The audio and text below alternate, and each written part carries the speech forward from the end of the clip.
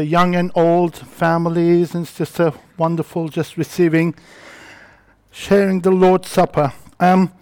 Before I start, can we put that scripture up? What I'd like to do, what I will say is just, I'm sure you will all know that this is such a well-known, and we've gone through everything. I'm thinking, oh, that's mine. So it's all being said. But what I would like us to do, just praying for ourselves from the Word of God, and so that God will reveal. And if you put, like, instead of eyes, we, and use us, etc. So if we can just pray this out loud over ourselves, please. When I say 3, we'll start together. 2, 3. We keep asking that the God of our Lord Jesus Christ, the glorious Father, may give us the spirit of wisdom and revelation, so that we may know him better.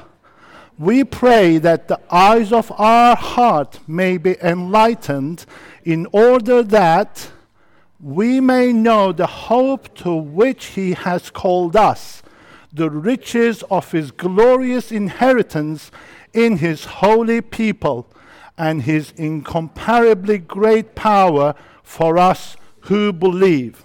Amen. Well, as I was preparing for this message, the saying came to me that, I don't know if you heard of it. It says, everything will be all right at the end. If not, it's not the end yet. All right? So it's a bit like the Good Friday, isn't it? It's just, I was thinking of the disciples, they had great expectations. They've been with Jesus for 3 years. And they knew he was special. But on that day, Jesus was arrested. He was tortured. He was unjustly judged. And he ended up carrying his own cross. And he hung on that cross. And he didn't do anything wrong. And I'm thinking, there's nothing good about this. We call it Good Friday. But obviously as New Testament believers, we know that is good. But I was thinking from the point of the disciples, they must have thinking, this is it. It's all hope gone. He's dead. As far as they were concerned, it was the end. And obviously they never heard that saying, everything will be all right at the end. If not, it's not the end yet. So we are so privileged as New Testament believers in knowing all these truths. And it was hard for them to see that it was absolutely necessary for Jesus to die.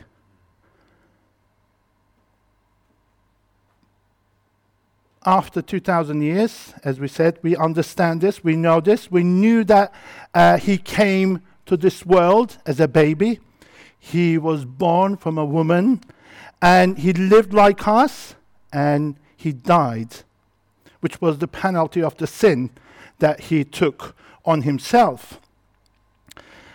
He simply became the second Adam, as the New Testament writers tell us. And you see, when God created Adam and Eve, everything was perfect. He just created them. He made them like himself. It says God created Adam and Eve in his own image. That means he made them like God. There is actually, if you read, it says when God created everything, he gave authority over everything that he created. It wasn't a coincidence they were created at the end. God created everything for them. And he said, here you go. You are going to be like God, like me, over what I created for you. That was amazing. Yet, our first ancestors, they did the only thing that God said do not do, And they simply, by doing that, by disobeying God, they handed the keys of this amazing authority into Satan's hand. And then that's the moment that Satan became the prince of this world. See, God could have finished everything. He is powerful. He could have finished everything. He could have just, okay, I'm going to wipe everything off, start all over again. But no, God is all-powerful, but he's just. He is not going to play dirty. He's not going to use his power. He's not going to bully Satan. He has a plan. He knows what to do. And so, but do you remember when Adam and Eve sinned, what did they first notice? Anyone remembers? What's that? Yes, they saw themselves, they were naked. And what they did? They gathered fig leaves to cover their nakedness. You know what? I wonder how many times we use our fig leaves to cover ourselves. And in fact, the world is full of fig leaf wearers. Everyone is trying to cover up their nakedness, their shame. The religions are a great example. Everyone has a different way of covering themselves. But when God came into the scene, he came down and he said, how did you know that you were naked? And he did something which set a precedent for the rest of the Bible. You see, from the Genesis all the way through Revelation, he dressed them up in an animal skin. What does that mean? He shed the blood of an innocent. The animal didn't deserve to die, but God showed them from that moment onwards, the blood is going to make a difference. See, Jesus' followers, they were familiar with temple sacrifices, but they didn't understand this. They didn't see this connection. And they knew the sacrifices were covering sin. But they didn't realize Jesus was the Son of God who took away the sins of the world, as in the words of John the Baptist in John 1:29. You can read that. Do you see the difference? Sacrifices, they only, I'll take my phone, okay? Let's say this is sin, okay? Sacrifices, they cover sin, all right? It's sin there, it covers. It only lasts for a while, and then it's uncovered, it comes. But when Jesus comes, he's the Lamb of God, who takes away the sins of the world, he actually removes the sin completely. When he comes, there's no more covering. He's not covering something which is already there. That's what we do often. We do something, we try to cover. But for Jesus, it was a different story. He took away the sin of the world. What an amazing thing that God prepared for us. And what an amazing privilege as New Testament believers that we know this. The disciples, unfortunately, even though they heard, listening to Isaiah earlier, it was like, come on guys, didn't you read the scriptures? Didn't you see the connection? But no, they couldn't. So, and we also, we said, Jesus said like one of us, he became one of us. But if he didn't taste death, he couldn't have been like us. He, in every way, he experienced everything, but we know what death means. Death is actually a separation, in essence. Separation, when they died, they separated from God. See, Jesus never, ever experienced that. And in fact, I was just thinking now, remember when he was in the Garden of Gethsemane, he was shedding blood, he was just saying God, he was wrestling with God. You know what? He wasn't afraid of death. It wasn't the death itself, whether he's going to hurt or not. You know what he was crying, he was struggling with? how am I going to experience separation from my Father? Never, ever experience that. But that's what he did for us on the cross. He was separated. That's why he cried out, Eloi, Eloi, lama sabachthani, my God, why have you forsaken me? So in Jesus' words also, in John 12:24, Jesus said this, the hour has come that the Son of Man should be glorified. Most assuredly I say to you, unless a grain of wheat falls into the ground and dies, it remains alone. But if it dies, it produces much grain. These words, the context of these words are very interesting. Just before Jesus give these words, you know what happens? It's the Greeks, it says in the Bible, came to the disciples, came to Philip. And they said to Philip, we want to see Jesus. Philip, being a devout Jew, he must have been like, come on, you're a Jew. What do you want to do with the King of the Jews?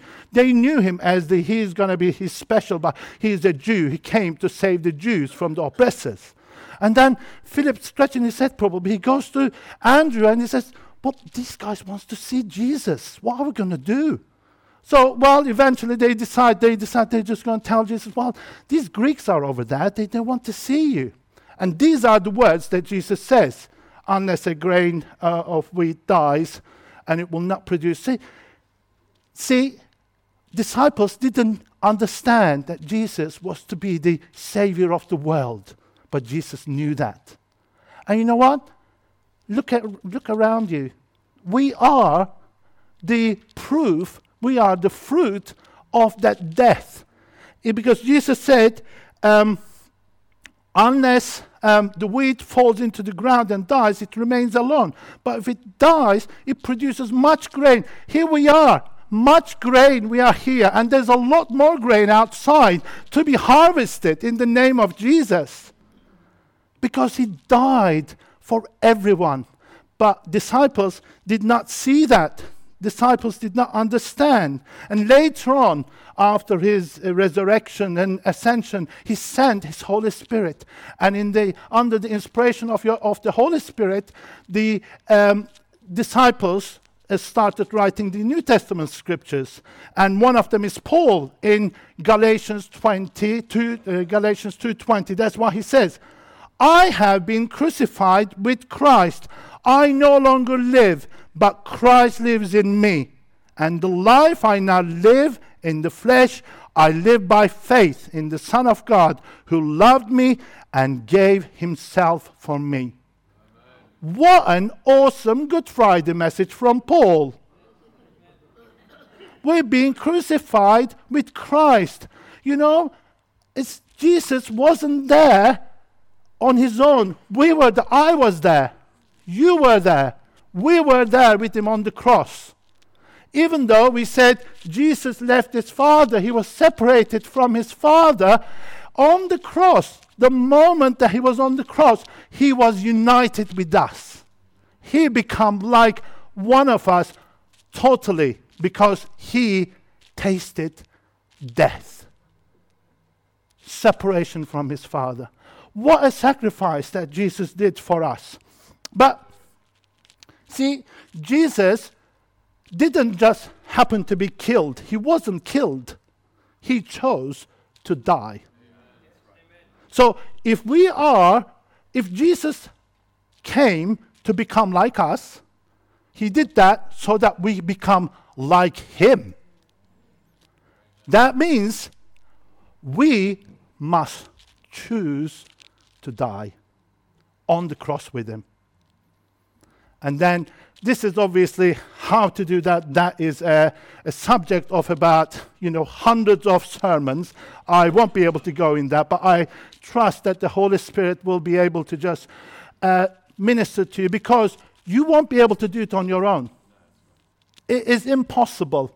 We can't do what God is asking us to do. We must rely on God's power. He is so generous. He is so loving. He's so gracious.